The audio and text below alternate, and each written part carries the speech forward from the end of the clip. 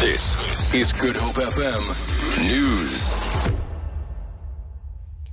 The Hawks say a 25-year-old gangster on the Cape Flats has been arrested in Sea Point for the alleged possession of an unlicensed firearm. Spokesperson Captain Lloyd Ramova says the suspect was arrested after police stopped and searched his vehicle. He says the firearm is linked to 4 gang-related murders in the Ravensmead area.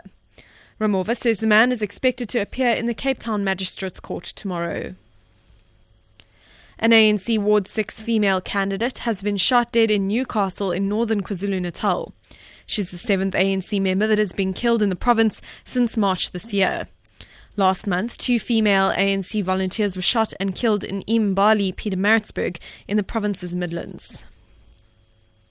The NFP National Chairperson Mayiyake Shelembe and Party Secretary General Nhlanhla Kubisa could lose their seats in the National Assembly as they have resigned from the party. Both of them are members of Parliament. Kubisa is the party's chief whip in Parliament. Shelembe's deputy Celo Mabika and Treasurer Zolani Ndlovu have been suspended from their positions. Shelembe and Kubisa resigned late last night following mounting pressure from party members. This comes after the IEC disqualified the party from participating in the municipal elections.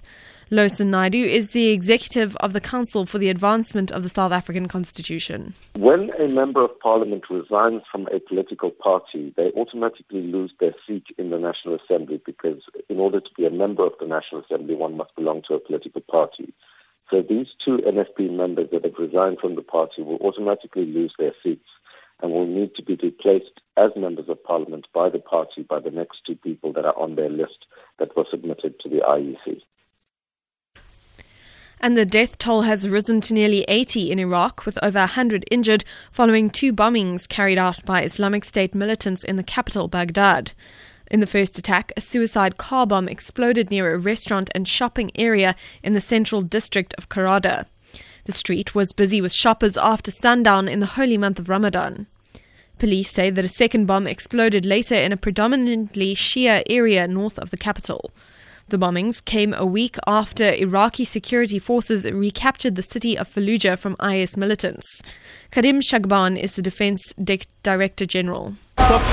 Islamic State, Daesh, has committed another crime by targeting innocent people in Karada. It perpetrated this crime after suffering heavy losses in men and equipment on the battlefield. For Good Hope FM News, I'm Amy Bishop.